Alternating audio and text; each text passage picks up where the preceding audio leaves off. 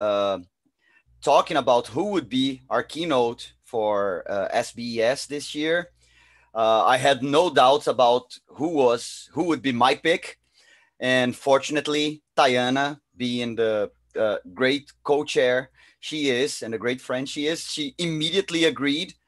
So I'm really excited and happy today to introduce Alexander Serebrenik, who will talk about gender in software, open source software development. For the very few here who don't know him, if there's anyone who doesn't know him, Alexander is a full professor of social software engineering at Eindhoven University of Technology. His research goal is to facilitate evolution of software by taking into account social aspects of software development. He has co-authored a book, Evolving Software Systems, published by Springer in 2014, and more than 100 scientific papers and articles. He has won several distinguished paper and distinguished reviewer awards. So, Alexander, really excited to hear what you have to say. Thank you for being with us. Let's go. Thank you very much, Fernando. Thank you very much, Tayana. Thank you for inviting me. It is a great honor and great pleasure for me to be in Brazil, even though virtually. But I'm still looking forward to a less virtual presence. So today I'm going to talk about gender. So why do we actually even want to look at gender in terms of software engineering research? Well, software development is not so different from the harvest, which we see on the screen. It's a sketch by Nicholas Peterson Berchem from the Royal Museum of Fine Arts in Brussels. So what we see here people of different genders working together towards a shared goal. And this is exactly what we have in software development. Of course, our goal is slightly different, but there are still people of different genders, and they have a shared goal. So when we're talking about social aspects or human aspects in general, we usually make distinction between variables which are related to individuals, such as gender, but also tenure, but also age, race, and so on and so forth. And once those variables are measured at the level of a group, then we can talk about diversity, because of course diversity is meaningless as long as there is no group where we can measure it. And those variables can be expected to affect how the software development process is going, whether it's about how productive people are, how do they communicate, how long do they stay in the project, and ultimately the product they produce. So just to highlight a couple of the findings we have established in the previous years, we have seen that, for instance, gender diversity is beneficial for productivity. So more gender diverse teams are more productive than less gender diverse teams. Similarly, tenure diversity is beneficial for productivity. So teams which have larger differences in terms of duration of engagement of their participants tend to produce more than those which have more balanced tenures. Another example is that gender diversity reduces likelihood of negative communication patterns. So black cloud is one of those communication smells, one of those problems in communication when participants cannot distinguish between the noise and the signal, between essentially what is meaningful for them in terms of communication and what is meaningless. More gender diverse teams tend to be less inclined to exhibit this kind of negative communication mechanisms. And we also know from a different study that presence of this kind of communication problems is reflected in the source code. So if we have bad communication, we have bad code. But a priori, when we started working on this topic, it was not necessarily clear whether diversity in teams was good or bad. And of course, when we are talking today about diversity, usually people tend to see it as something undoubtedly positive, right? We would like to embrace diversity. Why would we be embracing diversity if it's not good? In terms of Effectiveness, diversity is indeed good because there are studies that show that diverse problem solvers tend to outperform high ability problem solvers.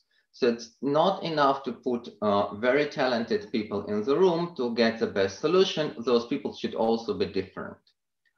And another thing is that multicultural social networks tend to promote creativity. At the same time, diversity is, of course, comes with a cost. So a priori, it could also be bad. People tend to prefer working with others who are similar to them in terms of values, beliefs, and attitudes. And it is very normal because if we share those values, beliefs, or attitudes, we do not need to waste time explaining what we believe to be important, what we believe to be non-important. And to make it even worse, people tend to categorize themselves into specific groups. So on the upper right corner of the slide, we might see, and some of you might recognize it. Anybody maybe can type in the chat, where does it come from, this crest?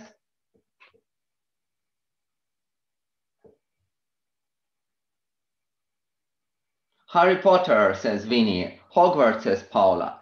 Right, so those are indeed the 4 houses of Hogwarts. And the reason I'm putting it on the slide is because if you are familiar with the Harry Potter books, you might remember that people from Gryffindor tend to treat each other much better than they treat people from Slytherin. So this categorization, this social categorization in this particular case was imposed on those people, but people also tend to categorize themselves without a formal requirement to do so. People who are coming from the same village, people who are coming from the same previous educational program tend to stick together and oppose themselves to people who are coming from a different village or a different program. I see here quite a number of Ravenclaw alumni. Good, good.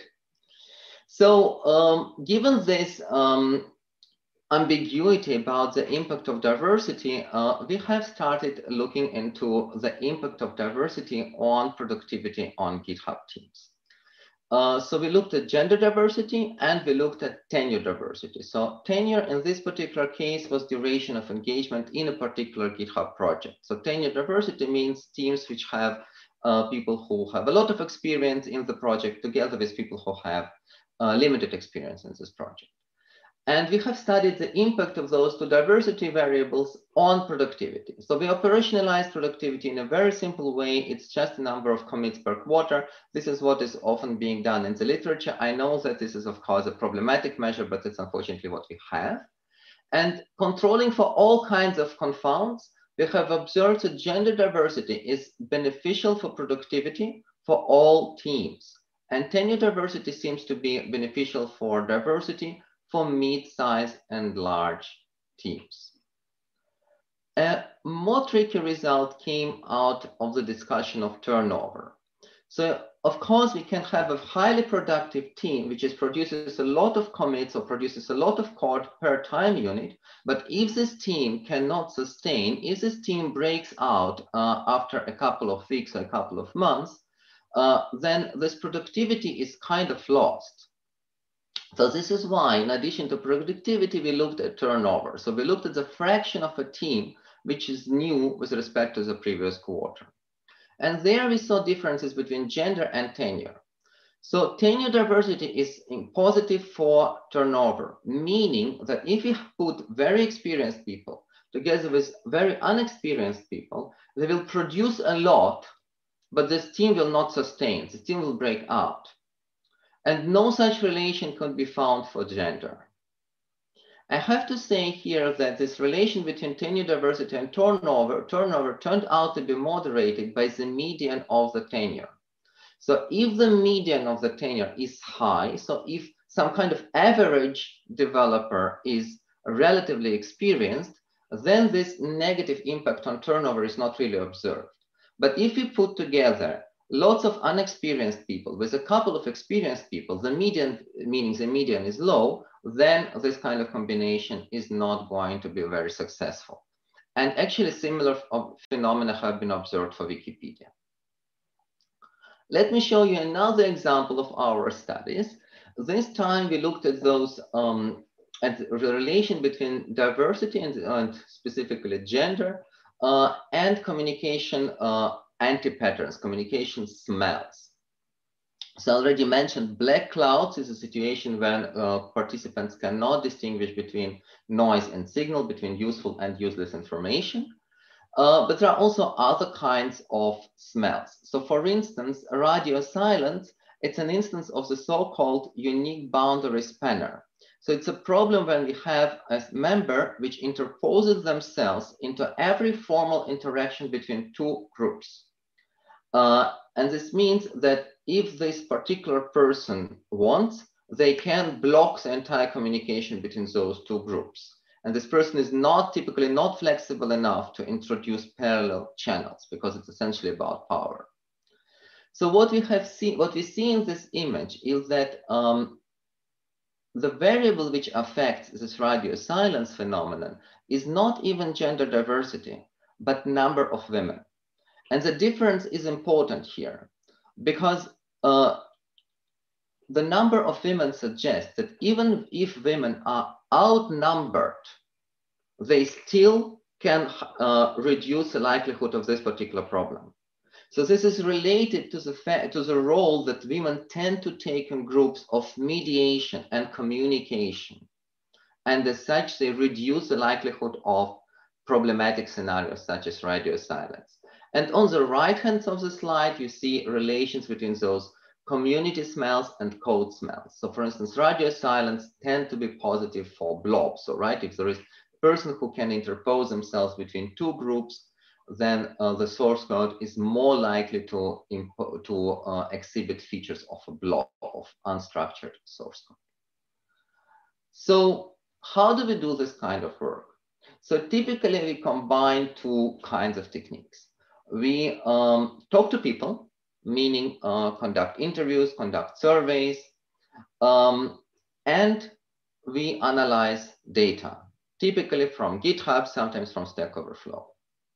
So for instance, for the study of impact of gender diversity on productivity, we first of all have run a big survey to identify what people believe to be a team on GitHub, because it's not necessarily obvious. And then we have used this definition, which we got from the survey, to perform a series of measurements on the GitHub data. But of course, you know, right, we can talk about how to measure the number of commits. We can talk about how to measure the number of pull requests. But what about gender? How do you even measure gender on GitHub? And before I go any further, I need to make two remarks. First of all, gender is a complex social construct. So any kind of automated detection technique will make some kind of simplifying assumptions. We are going to talk about those assumptions a little bit later, but this is a necessary evil, right? You cannot do anything unless you make those simplifying assumptions. And of course, we are not going to talk about biological sex. Another issue we need to keep in mind that gender is privacy sensitive. Open source contributors might be hiding their gender on purpose. Specifically, we know that there are women developers who prefer not to disclose their gender due to safety concerns. There might be open source projects and companies that do not necessarily want us to know how many women or how many men or how many non-binary people are in their projects. For some projects, it might be related to the loss of face, right? Because essentially they want to look more gender diverse than they actually are. So the first group of techniques we are going to discuss are related to talking to people. So essentially, how can we ask about gender when we are conducting interviews and surveys? So this is a book, which is a highly influential guide to questionnaire design by Bradburn et al. And when it comes to gender, this is the items they recommend is on the slide. So what is your sex, or what is named sex? And of course, here we see two options, male and female. So this is 2004. It is kind of disturbing that recently I have seen a survey which was using a pretty similar instrument in 2020. So first of all, it conflates gender and sex, because the words male and female tend to refer to biological sex. If we want to talk about gender, then the more appropriate language would be referring to women and men. Another point here, there are only two boxes. However, a very recent survey of Stack Overflow indicates that 1.2 of the respondents do not percent of the respondents do not identify as either men or women. So 1.2% might not appear as much. And in the previous surveys of Stack Overflow and GitHub, this percentage was a bit lower, between 0.7, 0.9. But if you compare it to the general figures over the population, it is almost 3 times higher. So there is something going on here. What is going on here? It's a more complicated question. But in any case, when we are asking about gender, we should be very aware that not everyone is necessarily a man or a woman. So Greta Bauer has proposed the following items, the following question in 2012. So we see here male and female and something else specified. So this is a problematic way of asking about gender, also because it talks about something else. This is a phenomenon known as othering. So by phrasing the question in this particular way, the researcher gives an indication that there are two preferred answers, which are in this case male and female, and then something else. That's not nice. That can be experienced as offensive. To make it even worse, when this item has been used in practice, specifically for trans feminine and trans masculine respondents, the results were all over the place. So you see that whatever gender, so you see that both trans feminine and trans masculine respondents have chosen all the options. So this item is not only offensive, it is also not reliable. The reason why it is not reliable is because if it's a survey item, the respondents have to guess what is essentially, what does the researcher have in mind? Are we talking about gender or are we talking about biological sex? So not surprisingly, different people reach different conclusions. If this item is used during the interview, then transgender respondents felt that it was cognitively taxing.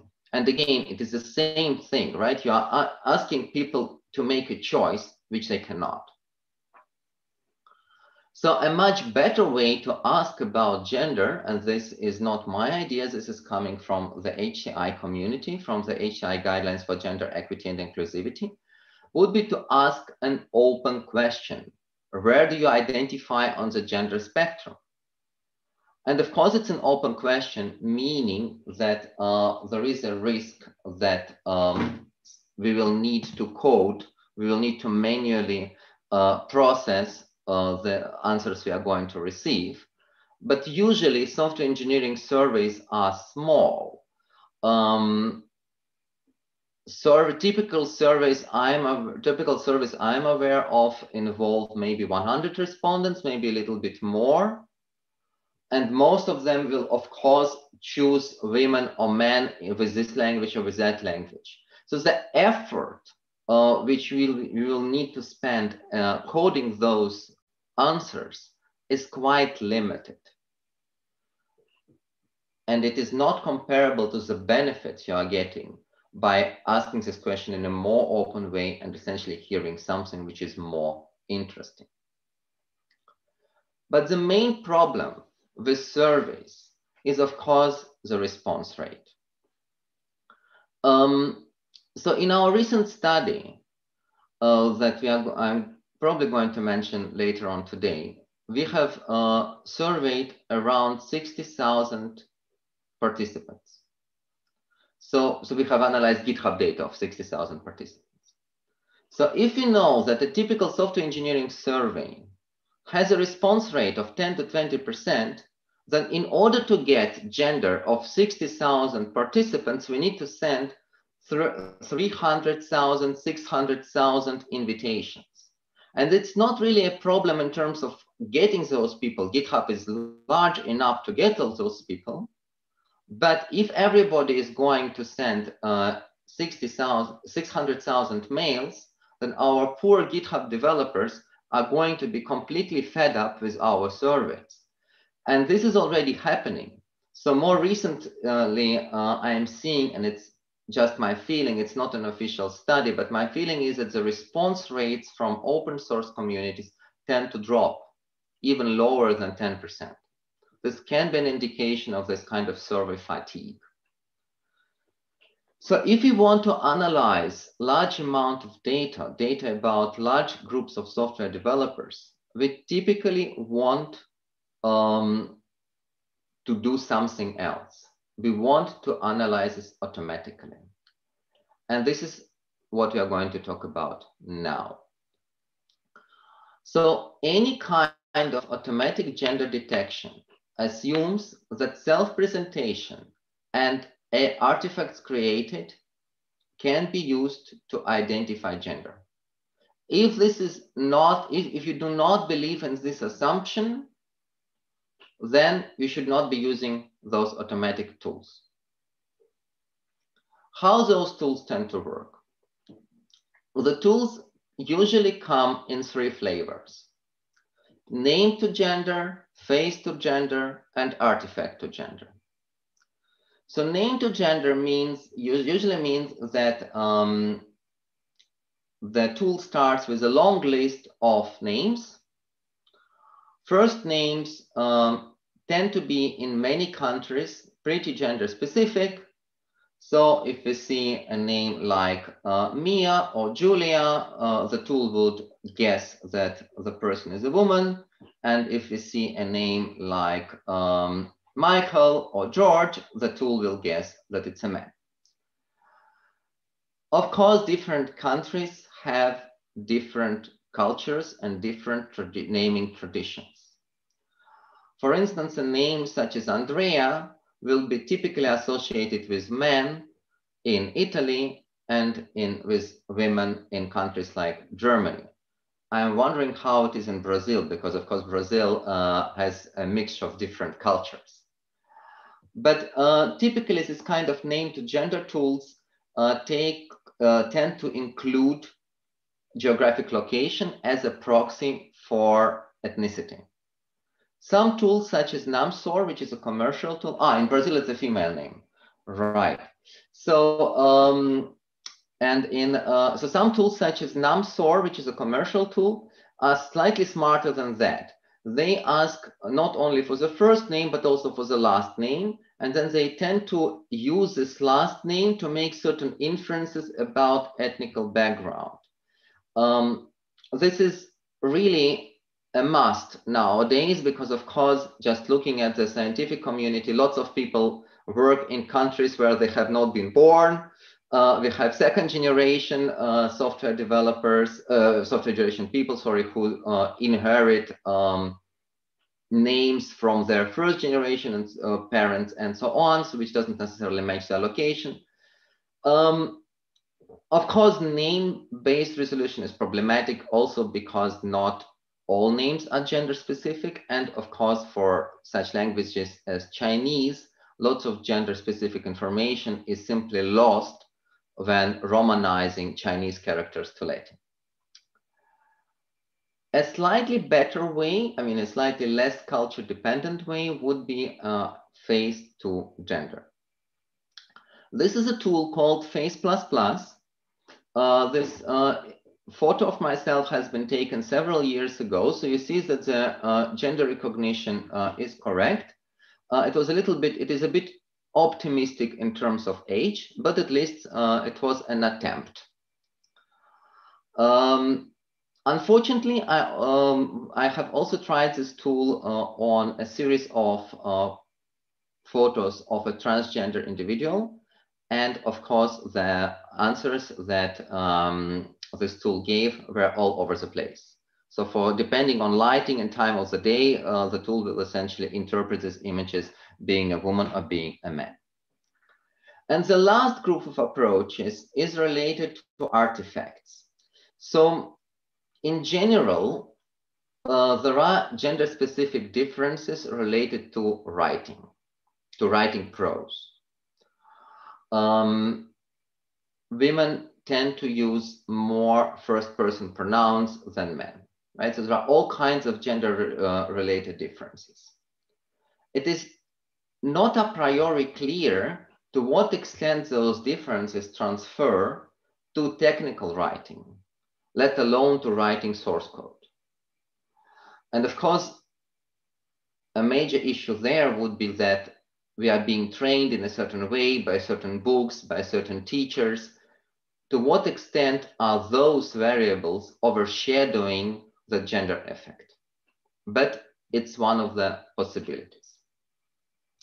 In any case, whatever automatic tools you are going to use or you want to consider using, you need to keep in mind several issues with those automatic tools. So first of all, accuracy is never perfect. So Krüger and Hermann have observed that text to gender seems to work roughly well for relatively short texts, between 60 and 90%. But again, roughly well, as you see, 60% is not that great. For names, it's a study of Sophie Chu, it's between 60 and 84%, and it strongly depends on what kind of names.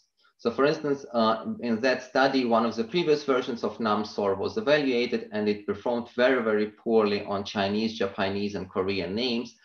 As you can imagine, that is a problem of a data set, right? So this tool was trained on Western names. So of course, Chinese, Japanese, and Korean names were completely terra incognita for the tool.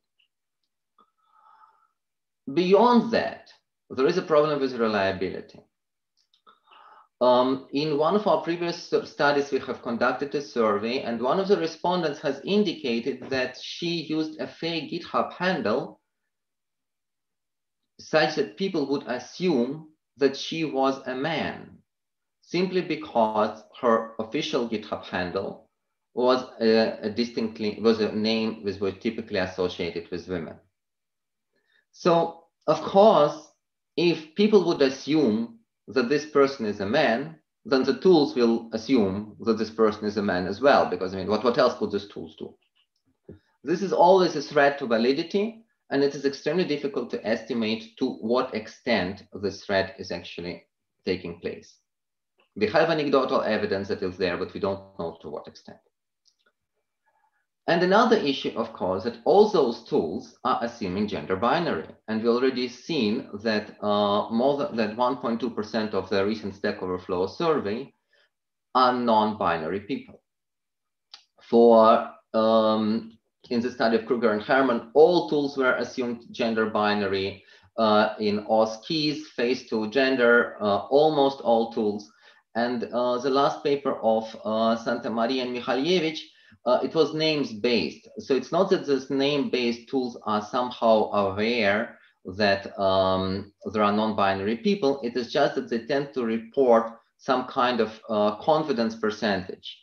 If this confidence percentage is below a certain threshold, the tool essentially says, I don't know. It's not that it says, you know, it is not necessarily a woman, not necessarily a man. It can be a non-binary person. So essentially, when you are making this choice between talking to people or using automating tools to infer gender, we need to understand that both groups of approaches have their inherent limitations, whether it's related to the limited number of people we can survey or to some kind of problematic assumptions those tools are making. So of course, the choice of the technique should be made in function of the research questions. And again, we should discuss what kind of implications the choice of tools has. So in general, right, with all these studies which have been conducted by many people, we tend to derive the conclusion that gender diversity is good, right? It's good for productivity, has no detrimental effects on turnover, communication is going better, you know, right? Everything is good. So what happens in practice? In practice, and this is the data from the Netherlands, I also would like to thank one of my PhD students, Wesley Silva Torres, for helping me with getting out information about Brazil. So what we see on the upper plot is the number of women and men in Dutch IT. And those are, if I remember correctly, tens of thousands of people. And you see, of course, that both curves are growing, right? There are more women in IT nowadays than in the middle of the 90s. But if you look at the percentage, then the percentage is very stable. It is roughly 1 out of 5. It's roughly 20%. And it seems that in Brazil, the situation is similar. And when it comes to education, the situation is even worse. So the blue line corresponds to the average value for the European Union. On the right-hand side, you see such Eastern European countries as Romania and Bulgaria. And on the far left, you see Benelux, the Netherlands, Belgium, and Luxembourg, with the Netherlands being the worst pupil in the class. So at least if you look at this plot, you would argue that the situation is not getting any better. So in Brazil, the situation is apparently much better than in the Netherlands, but it is still around the very same 20%. So it's not going to change the situation in the future. So moving from my role as a researcher to my role as an activist of sorts, I would like to mention this effort we are doing to attract non-standard people, non-typical students to computer science. So Beauty and Joy of Computing is a project coming from the United States, and it has been shown to be successful to attract non-traditional computer science students, including women. So what we have done, we have decided to translate it to Dutch. By now, the translation has been completed. And here you see one of the groups one of the meetings of the translation team. You see school kids, you see a couple of professors from several universities. You also see a couple of professionals. And we are starting to train secondary school teachers to use this educational package at secondary schools. I am very curious whether you have something similar to it in Brazil. So I will appreciate if you can type it in the chat on Discord later on. So another effort which is currently taking place is an attempt to recruit more women to academia. Those are the figures for my university. In the upper part of the slide, you see percentages for the university as a whole. And the lower part of the slide, you see figures for our faculty, which is mathematics and computer science. So there is no data available for mathematics separately from computer science. But you see, right? So percentages are low. The percentages are lower than for the university as a whole. And they are nowhere close to what some other disciplines would typically have. So last year, in July 2019, our university has launched the Iran Curie Fellowship Program. The program aimed at attracting talented women to positions of assistant, associate, and full professors And essentially it meant that every job opening would be open only every academic job opening would be open only for women during the first 6 months of the recruitment. And if after 6 months a suited candidate could not be found, then people of any gender could apply. So in this way, we have successfully attracted significant number of women for different positions. You might notice, you might notice an increase, for instance, in terms of full professors, associate professors, and slightly more assistant professors between 2019 and 2020. This is the impact of the Iran Curie program. But last year, the Institute for Human Rights claimed that the program went too far. So we had to stop the program. So essentially, finding the right balance between how to attract people who we usually do not attract without being discriminatory is and remains a challenge. So at the moment, our executive board is trying to figure out how to find the right balance between the two. Again, if you have any ideas on this topic, I will be very happy to hear your thoughts. So far, we have talked about diversity. But of course, diversity is the result of efforts you are making to attract people and to keep people. Again, if you are talking about the Iran Curie program, right, you see things like special startup packages, support in terms of mentoring, support in terms of your own development of your own research line, and so on and so forth. But how does it work in open source software development? So this is a study of Sophie Chu and her co-authors. It's a joint work with Tartu University and Carnegie Mellon. We see here the survival plot. So on the x-axis, we see time in months, and on the y-axis, we see the so-called survival probability. So we read this plot as follows. If you look at a project, GitHub project, so after 12 months, roughly 70% of men are still contributing to this project. So roughly 12 months after the participation has started. For women, this percentage is lower. It is around 60%. So you see that the orange, of course, the first data point is always 100% because everybody is participating on day 0. But you see that the orange curve is higher than the blue one. So we tried to understand what was going on. And we used a lens of social capital to explain this duration of engagement. So we have seen here that, so we have hypothesized that developers who are involved in projects with different programming languages are more likely to diversify their skills, and this is why they are more likely to be engaged for longer. So this is why we can take a look at the other plot. So this plot shows difference in survival probability between contributors who have high and low language diversity. So first of all, what we see here is that this plot is positive. So it is always a good idea to be involved in projects that are using different programming languages because it diversifies your skills. It doesn't matter what gender you have.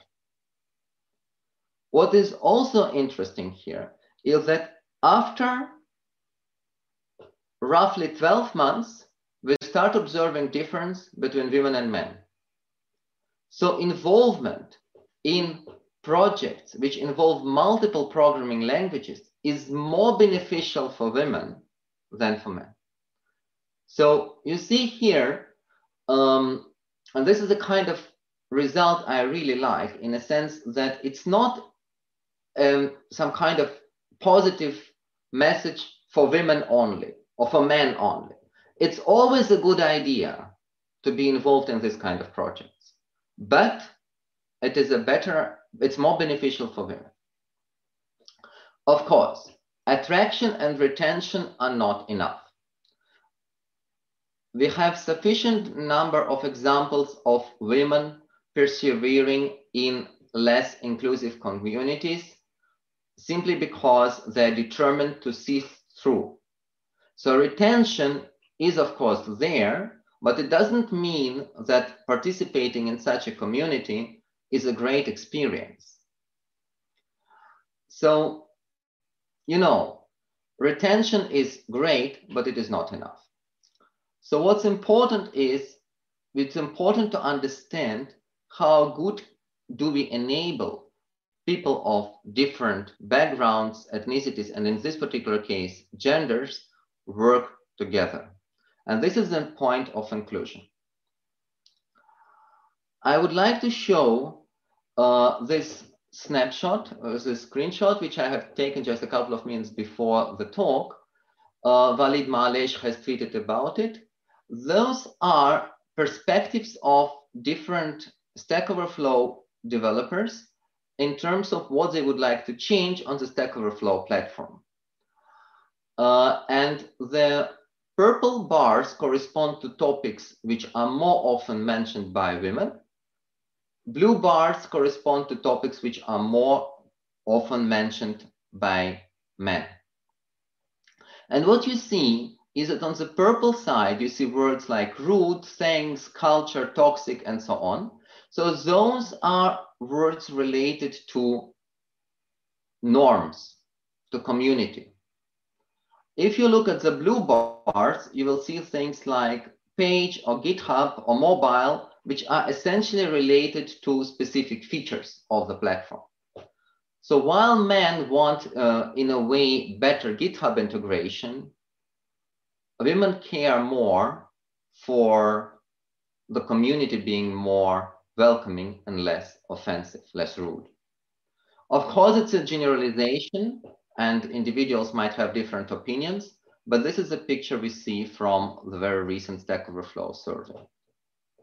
One way to deal with this kind of situations to ensure that we are all on the same page when it comes to talking to each other and working with each other is a code of conduct.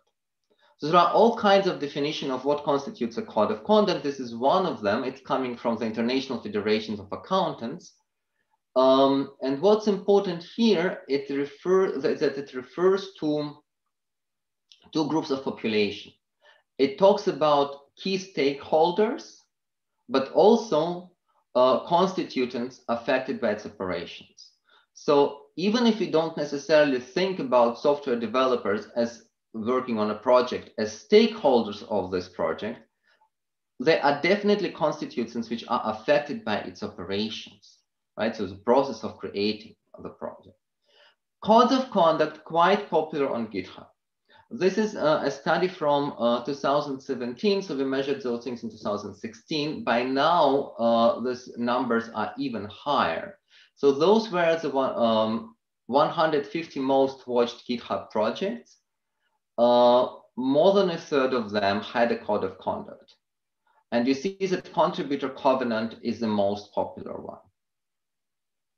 So to understand what a typical code of conduct would involve, we have conducted a series of interviews with the primary authors of main codes of conduct, the most popular codes of conduct. So so we typically see in a code of conduct is a motivational part, right? So usually codes of conduct are not coming from, just on a sunny day, I am going to write a code of conduct. People tend to refer to observations of negative behavior, either in their own project or in software development in general. And this is the primary reason why they're talking about it. Typically, a code of conduct includes expectations. Expectations can be either rule-based or value-based. So rule-based, for instance, do this, don't do that. And value-based is essentially don't be a jerk, right? Be nice to people. The problem here is that if So rule-based are, of course, easier to apply, right? You can easier judge, decide whether a particular violation has taken place. The problem is that if those rules are not based on a shared consensus, then instead of determining that the violation has taken place, community tends to descend to the discussion whether this violation was a real violation, whether it's essentially reflecting what we believe to be inappropriate behavior. Value-based expectations tend to reflect a more profound consensus, but at the same time, they're much more difficult to operationalize. Like, I mean, don't be a jerk. Is this kind of behavior jerky enough or not yet? So the boundaries are very fuzzy. So successful codes of conduct typically tend to combine the two. It's not always the case, but this is usually, it seems to be a good idea. It's interesting that enforcement, so usually enforcement of code of conduct boils down to 4 things: polite notice, more formal warning, request to leave, and a technical participation prevention, which is known as a ban. In practice, it seems that polite notice or warning are sufficient in most of the cases. People might be carried away by emotion, people might be carried away by hurt feelings, and they're not necessarily aware that by behaving in a certain way, they are violating code of conduct. So a moderator which might remind them about the rules of behavior is often enough to bring the discussion back on track. It's also interesting how communities responded to this kind of code of conduct. In addition to people who said that essentially behavior is not an issue, there were both positive and negative responses. So positive indeed, attracting right people, retaining right people, even repelling wrong people. So there are quite some negative responses along the lines of risk of policing. So people are concerned that they are being watched. People are being concerned that essentially, instead of doing what developers are supposed to be doing, meaning building software, they're wasting their time and resources on creating those useless documents. And finally, there is also, and this is a quote, heterosexual white male cannot write a code of conduct.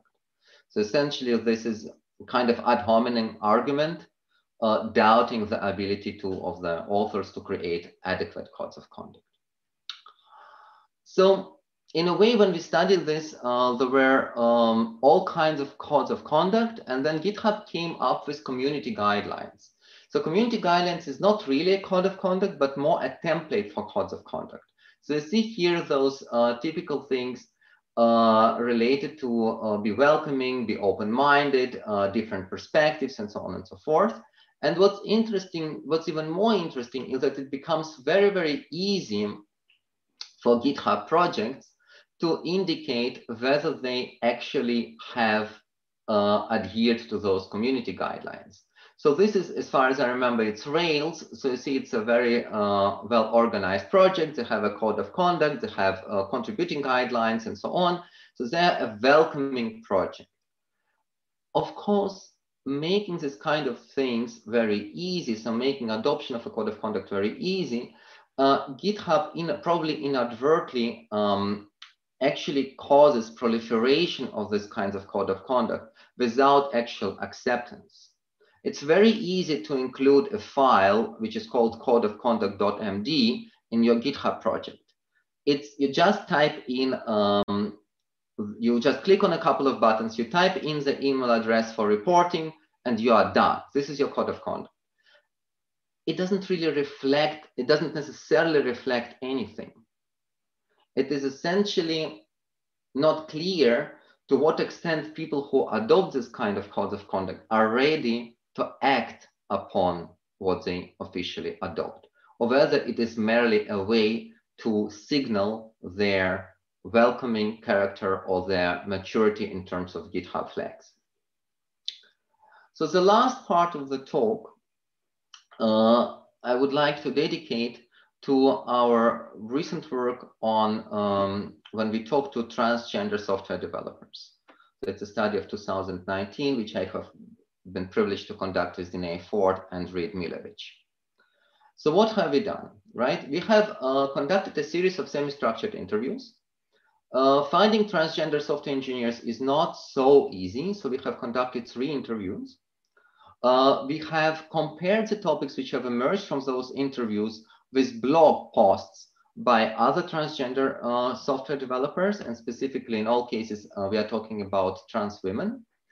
And finally, we have asked another person who is a trans woman, who is a software developer, who was not involved in our previous interviews and who did not have their blog post, to review our findings to be sure that we do not misinterpret the answers to be received.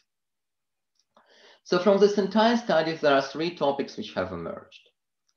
First of all, a crucial topic seems to be control of identity disclosure. One of our interviewees said that Stack Overflow has constrained expression of identity. And indeed, if you want to ask a question on Stack Overflow, at least when I checked it was the last time, you didn't even need to register. You just ask your question. And then Stack Overflow creates for you a user ID, user123456, which is of course a nightmare for gender guessing tools. But from the perspective of the user, it is a very low barrier for participation. Some time ago, GitHub used to require the email address when registration, and even more, it required you to expose it to the rest of the world. This is highly problematic, right? If your email address, for instance, contains a name which is typically associated with gender you don't identify with, then of course this would indicate an forced coming out. Daniela Petruzalik, who is a well-known software developer who is also a transgender woman, she said that the obvious drawback of not being passable is that you become an instant target. So possibility, it is ability to be interpreted as a gender you identify with, right? So possibility, it's not only an identity goal, but also a mean of self-preservation, simply because internet is a hostile or can be a hostile environment for trans people, in particular trans women. Another topic is the fact that software development can provide, so another theme which emerged was a theme of an economically stable work. So it's important to understand, so for instance, this is an example of Bounty Source, right? It's a community with more than 60,000 members who are hunting for bounties, right? You can just see tasks, you implement something like, I don't know, cash shuffle support, and you can be paid in actual money. So what's important here is that transgender Americans are known to experience much higher level of unemployment, poverty, and homelessness than non-transgender peers. So for instance, poverty, the difference is mind-boggling. It's a difference between 29% and 12%. Of course, it's only United States, so I don't know how those things are generalizing beyond the United States. But in a way, it's not so surprising that the concern for economically stable work emerged from our study. And again, online work allowed our participants to dissociate, to distance technical merit from identity, right? As one of our interviewees said, you cannot tell from my technical profile that I'm a transgender. It's not relevant. People don't know it. Ross, who is another well-known trans woman who is a software developer, mentioned that technology has leveled playing field for someone like me. So she can get on internet and watch tutorials. So essentially, YouTube nowadays provides educational mechanisms that were not available or not necessarily available to our interviewees offline. And the last topic which emerged here is related to autonomy to disengage and engage. Essentially, it's very easy to close your laptop and disengage if the situation becomes problematic in whatever means, as opposed to actually getting out of the office and closing the door behind you. So those are the three topics which have emerged from our study: control of identity disclosure, so the desire to be seen as presented, economically stable work, and the reason for it is indeed ability to distance technical merits from identity, and autonomy to disengage and re-engage. And when we wrote this paper, we have also added this sentence: we believe that remote work offers a mechanism of control for identity disclosure and empowerment of software developers from any marginalized communities. So yes, we have looked at transgender women, but there might be many other smaller groups, many other marginalized groups, which would appreciate this kind of control, and remote work can provide this kind of control mechanisms. And just to give you an example of what we mean by saying that whatever works for one community can work for other marginalized communities, I'm going to show you an example which is going back to Margaret Burnett from Oregon State. So this is a picture from Amsterdam. And this is a pavement, right? You see that pavement has a special place for wheelchairs, such that people on the wheelchairs can easier cross a road. So this has been designed for people in the wheelchairs. But of course, the very same mechanism works for other people.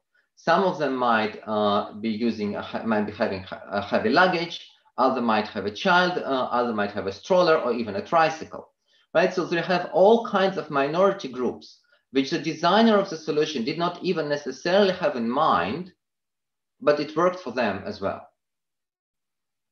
So in a way, remote work could be this kind of mechanism which allowed people from all kinds of marginalized community to benefit from ability to control their identity, disclosure, and feelings of who they are. Of course, and this is a COVID-19 remark, nowadays we all suddenly end up in the context of remote work. And there's a recent study by Paul Ralph, Sebastian Baltes, and their co-authors have shown remote work is not all great and pure benefits. But we need to make a clear distinction between voluntary remote work and imposed remote work. The transgender software developers we have interviewed in this study, of course, have chosen themselves to work remotely. So it's a control issue here. As opposed to the imposed remote work, many of us, if not all of us, have experienced in the recent months. And of course, lots of software developers are suffering from all kinds of issues related to this kind of imposed remote work. And some of them are simply related to inability to control things. So to summarize, what have we been talking about? So we talked about different kinds of gender-related issues in software development. We have seen that gender diversity is, for instance, beneficial for productivity and reduces likelihood of certain negative communication patterns. At the same time, we have, so to conduct this kind of studies, we of course need to find a way to figure out who is a woman, who is a man, who is a non-binary person, and whatever gender identity our participants might have.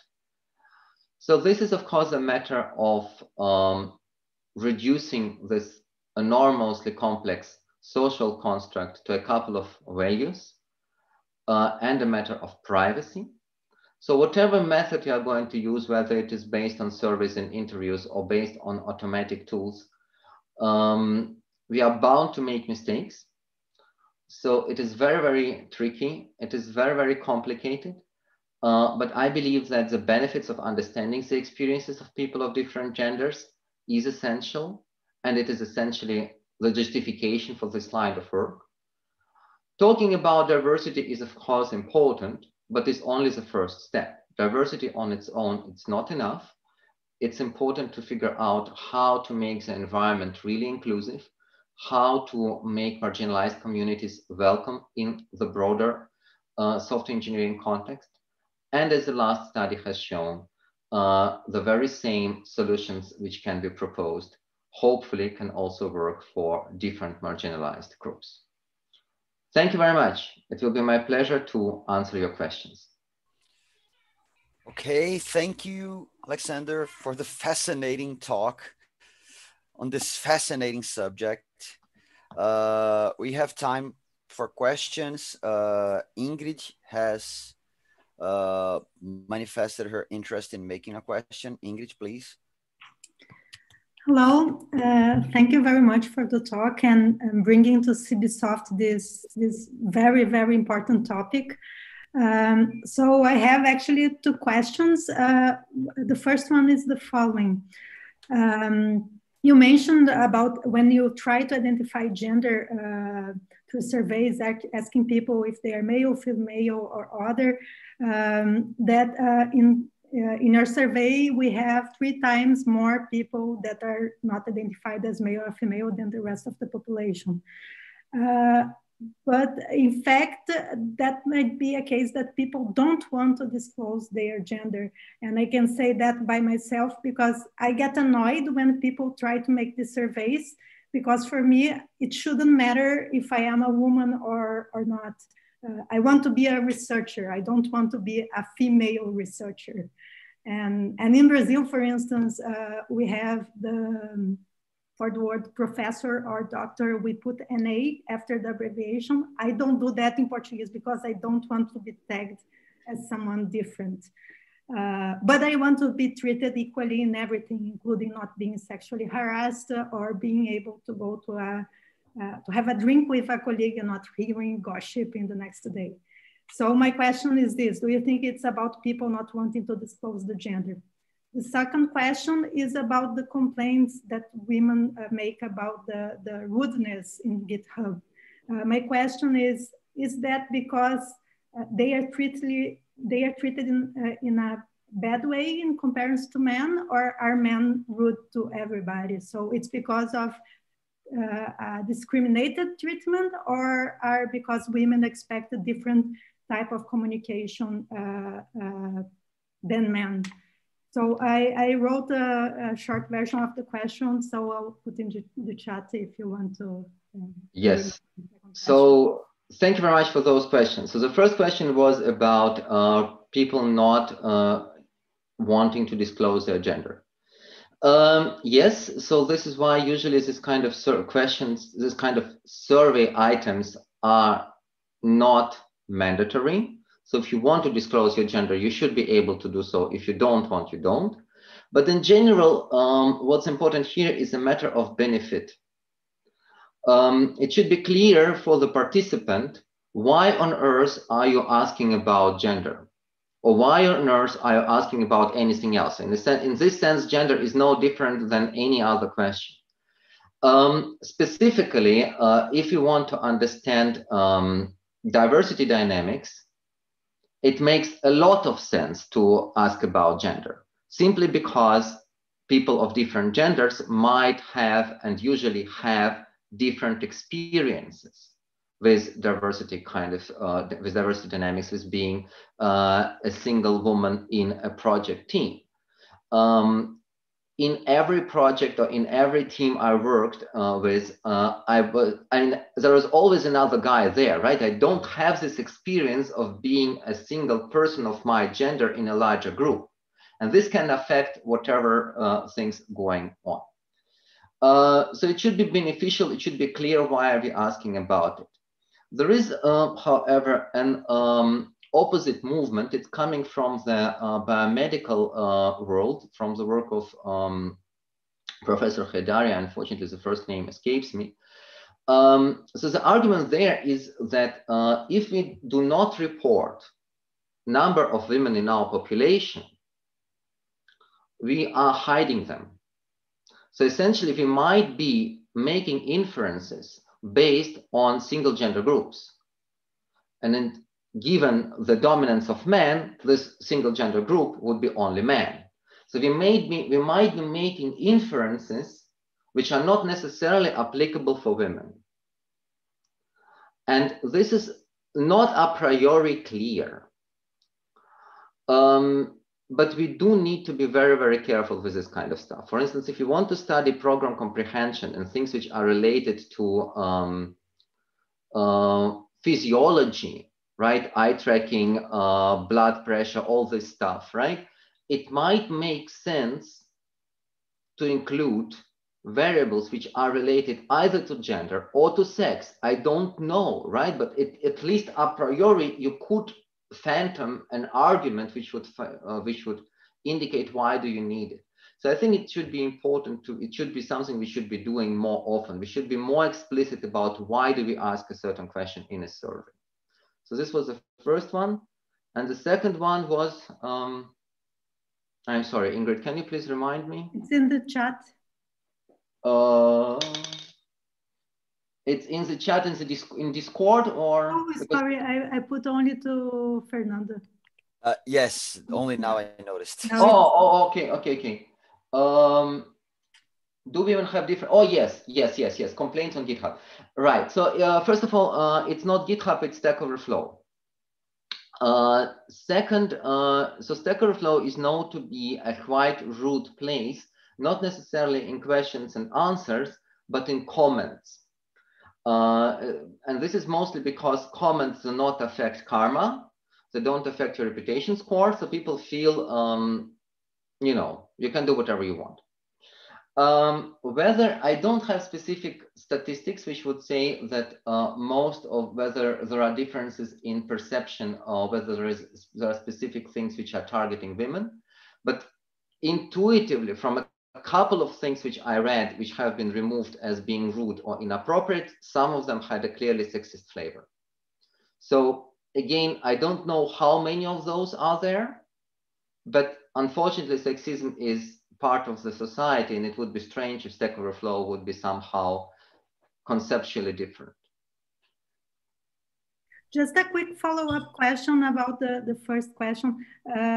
So you mentioned that it's important to know gender because of the physiology, but if it's about the physiology, you are studying something that it's impacted by the physiology, what you should ask if you have an XX chromosome or XY chromosome, right? It depends, right? So if you are studying physiology, then you'll be probably looking more in the spectrum of sex rather than the spectrum of gender.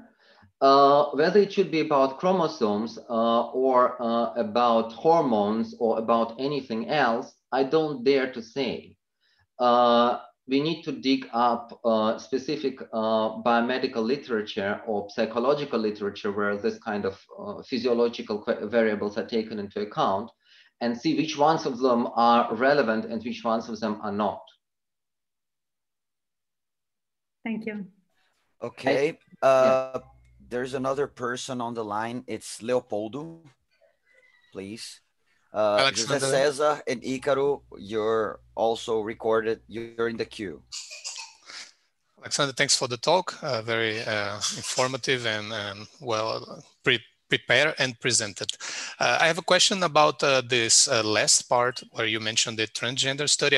I understand that's an initial study, of course, and it might go further into that. But I was wondering whether, like, the focus on remote work might also be a barrier of integrating these people, like the minorities, into the daily lives as a whole, right? I'm trying to think beyond only software development as a whole. Like, okay, it might be convenient. Okay, they just do their work remotely. I don't have to interact with them, and it could backfire. That's what I'm the focus on remote work. Of course, there's the caveat, right?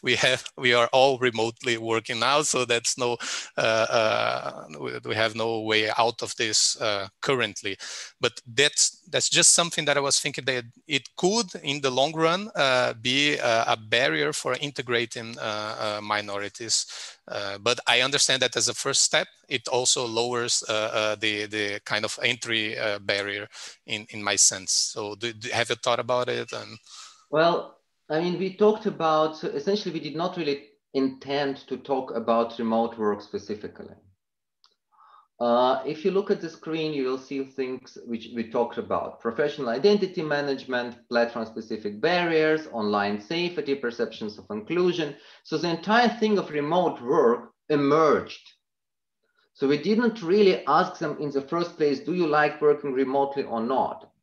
But it turned out that the safety concern was their primary concern. And this is where this remote work and online education and so on became beneficial. Depending on gazillion of other circumstances, people might prefer working remotely or not working remotely. They can prefer, for instance, work remotely because they simply cannot afford not working remotely. Again, so our participants who are living in the United States, it's easier to work for GitHub or Google or whatever in San Francisco while living in thousands and thousands of kilometers away than actually living in San Francisco close to the office, because it's so expensive, right? It's just one of the examples. So in this sense, I think that the experiences of our interviewees are more generic than only what we have seen, right? So, of course, ideally, in the ideal world, all this should not matter, right? You should be able to work remotely or not remotely, depending on what you like. But as long as those safety concerns are there, I kind of felt that this is what's important for our interviewees. thank you. Okay. José Cesar asked on the Zoom chat, I perceive gender as a human value. Thinking about value-based design and considering that developers use case tools daily, is this value taken into account when designing case tools? Can this have any influence on the inclusion of different audiences in open source? Well, I have to say that human values research is not something I'm very, very familiar with. But I can refer to the study from the Gender Mag group, so Margaret Burnett, Anita Sarma, and so on, who essentially looked at gender-specific barriers for contribution on GitHub. And they have identified several problems in the design of GitHub as a platform, which essentially discourages,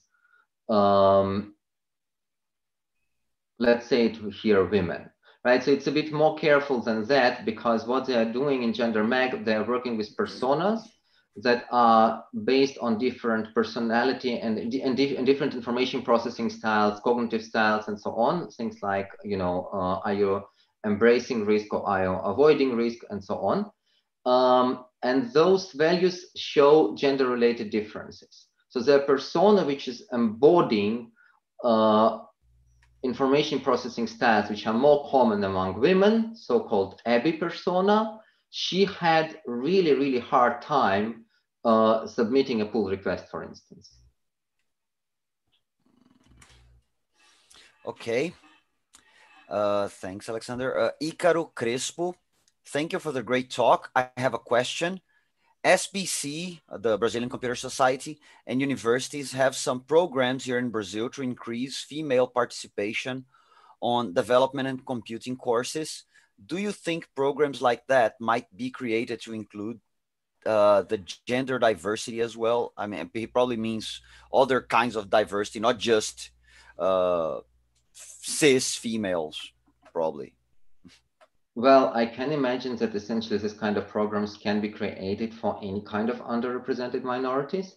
But of course, you need to understand what barriers do members of those groups experience. Because, for instance,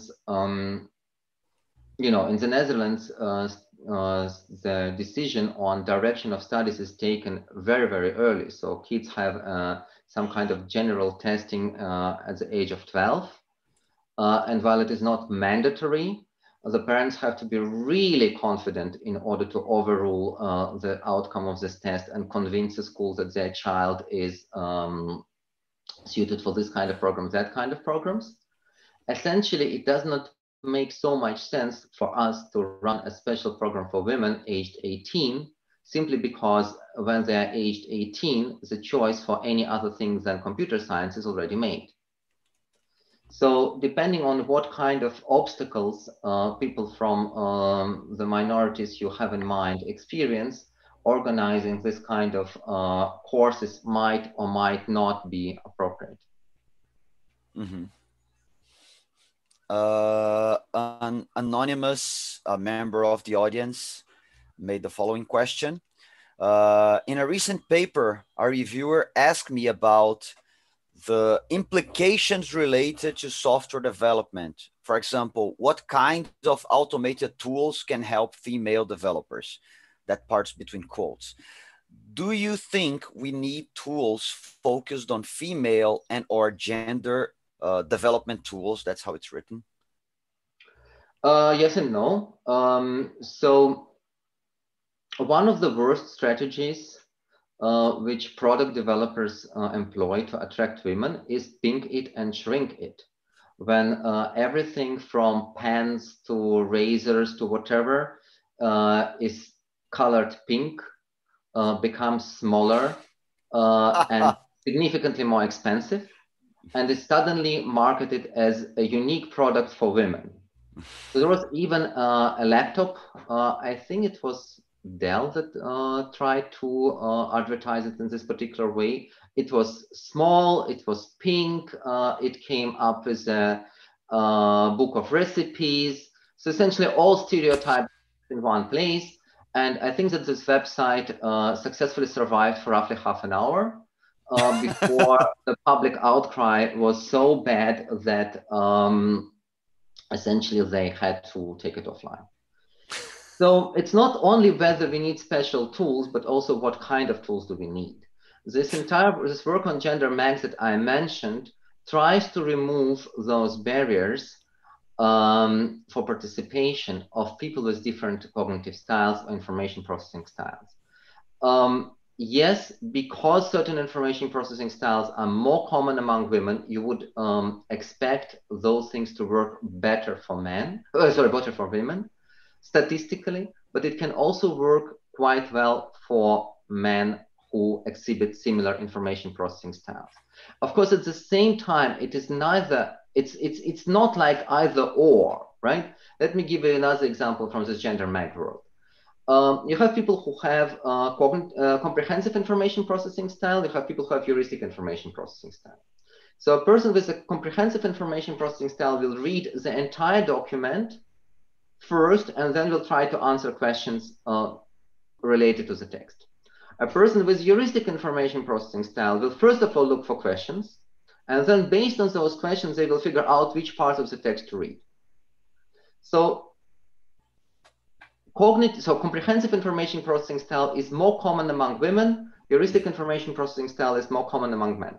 But there are people who exhibit, of course, the other way around, right? So what does it mean? So if you are writing a documentation on 200 pages about your wonderful software project, you are catering people who are using heuristic information processing style, because they will know where to find the right information. The moment you are including some kind of auxiliary mechanisms, whether it's a table of contents, whether it's a summary before every chapter, you are helping people who are doing it in a comprehensive way, because then it is enough for them to look at the table of contents or summary or whatever and decide whether they need to read it or not. This is one possible improvement of documentation, website, whatever coming from the gender mark people, which, yes, it will help women, but it is absolutely not either or. It is not detrimental for people of any other gender in any possible way. Uh-huh.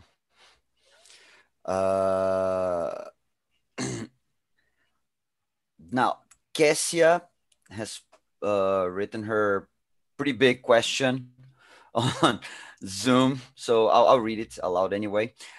Serebrenik, thanks for your inspiring speech. I'm very interested in the subject of gender diversity in computing, not only as a researcher, but mainly as a woman who works in the area and not only knows, but feels the problems we have in such a male-dominated area. Differently from Ingrid, I think it's very important to be seen as a female professional in computing because I think representativeness is a key issue to bring women in computing. I'm very concerned about the reasons why girls run away from computing. I would like to know if you have investigated such reasons or if you have any insight from the interviews we made. You made. That's actually one of the questions I had written here. So yeah, I think lots of Andrea also said that she has the same question. Well, there are personally, I did not investigate. Let me be clear about this one. Mostly because I didn't really look into education from the perspective of research. But there are other people who have studied this. There are things which are related to confidence versus competence. And it's not that women tend to be less competent than men, but they tend to be less confident in their competence. And this can go back to early education when, for instance, boys tend to monopolize the time of the computer science teacher in the classroom. There are all kinds of efforts worldwide where computing clubs are being created for kids. Teachers of those computing clubs usually have no educational background whatsoever. They're just software developers who find it a nice idea to play with kids and to teach them programming. And admirable this intention as it might be, those coding club instructors tend to be, of course, men. So they are kind of mirroring themselves with kids.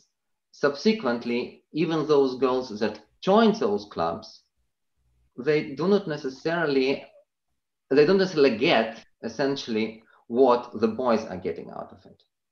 So what can be done about it? One of the things is indeed gender separated education. And of course, as long as you are talking about it at the level of schools, this is extremely controversial. But if you are talking about it as some kind of coding club, this is less controversial. There is a great effort by Bara Bunova and her peers in Chiquitas in the Czech Republic, where they are running all kinds of trainings and all kinds of courses for women, starting from girls to older women who want to transition to software development. If you want to try to improve the situation, this could be one of the ways to improve it. Another thing is, of course, this negative stereotype of software development as a nerdy profession, which is unfortunately being propagated by television. So if you have any kind of connections to Brazilian soap opera producers, please tell them that the software developer is not necessarily a guy who is living with his mom and essentially programming in the attic with 2 beer cans and a pizza. This depiction is so weird. I mean, we don't even have attics, typically. Well, yeah, you know, right? That's the only reason why it's not realistic. Another one by Rafael, and there's one more after him. I don't know if we have time for further questions, but unfortunately, I have to run because I have a master thesis defense right after this meeting. Okay. But it will be my pleasure to answer those questions on Discord. So if you copy those questions on Discord, I will do my best to answer them. Okay. And thank you again for giving me this opportunity. Okay. So you have to go now, or do you still have time for one more? I mean, I have questions. I have time for one last question. Okay. Okay. So Paulo, who was in the line, please ask on Discord. Rafael, Rafael Maiani de Mello, thank you for your presentation.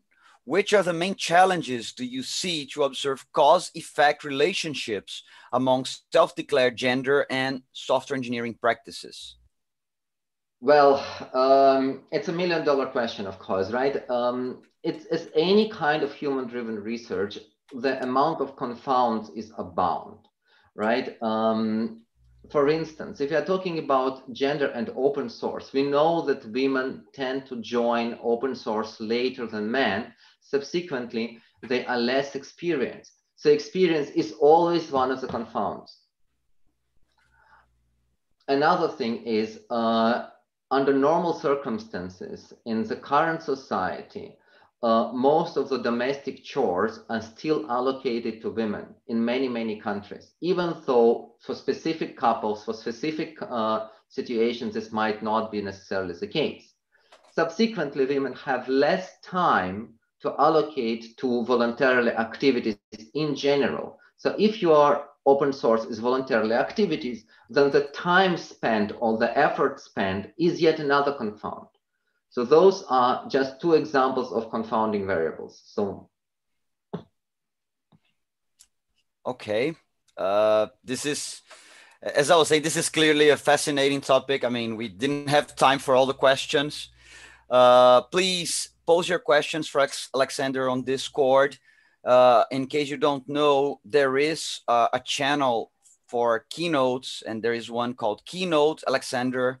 So please drop him a line, and let's please, if possible, open our microphones and clap a little bit for Alexander for this great talk.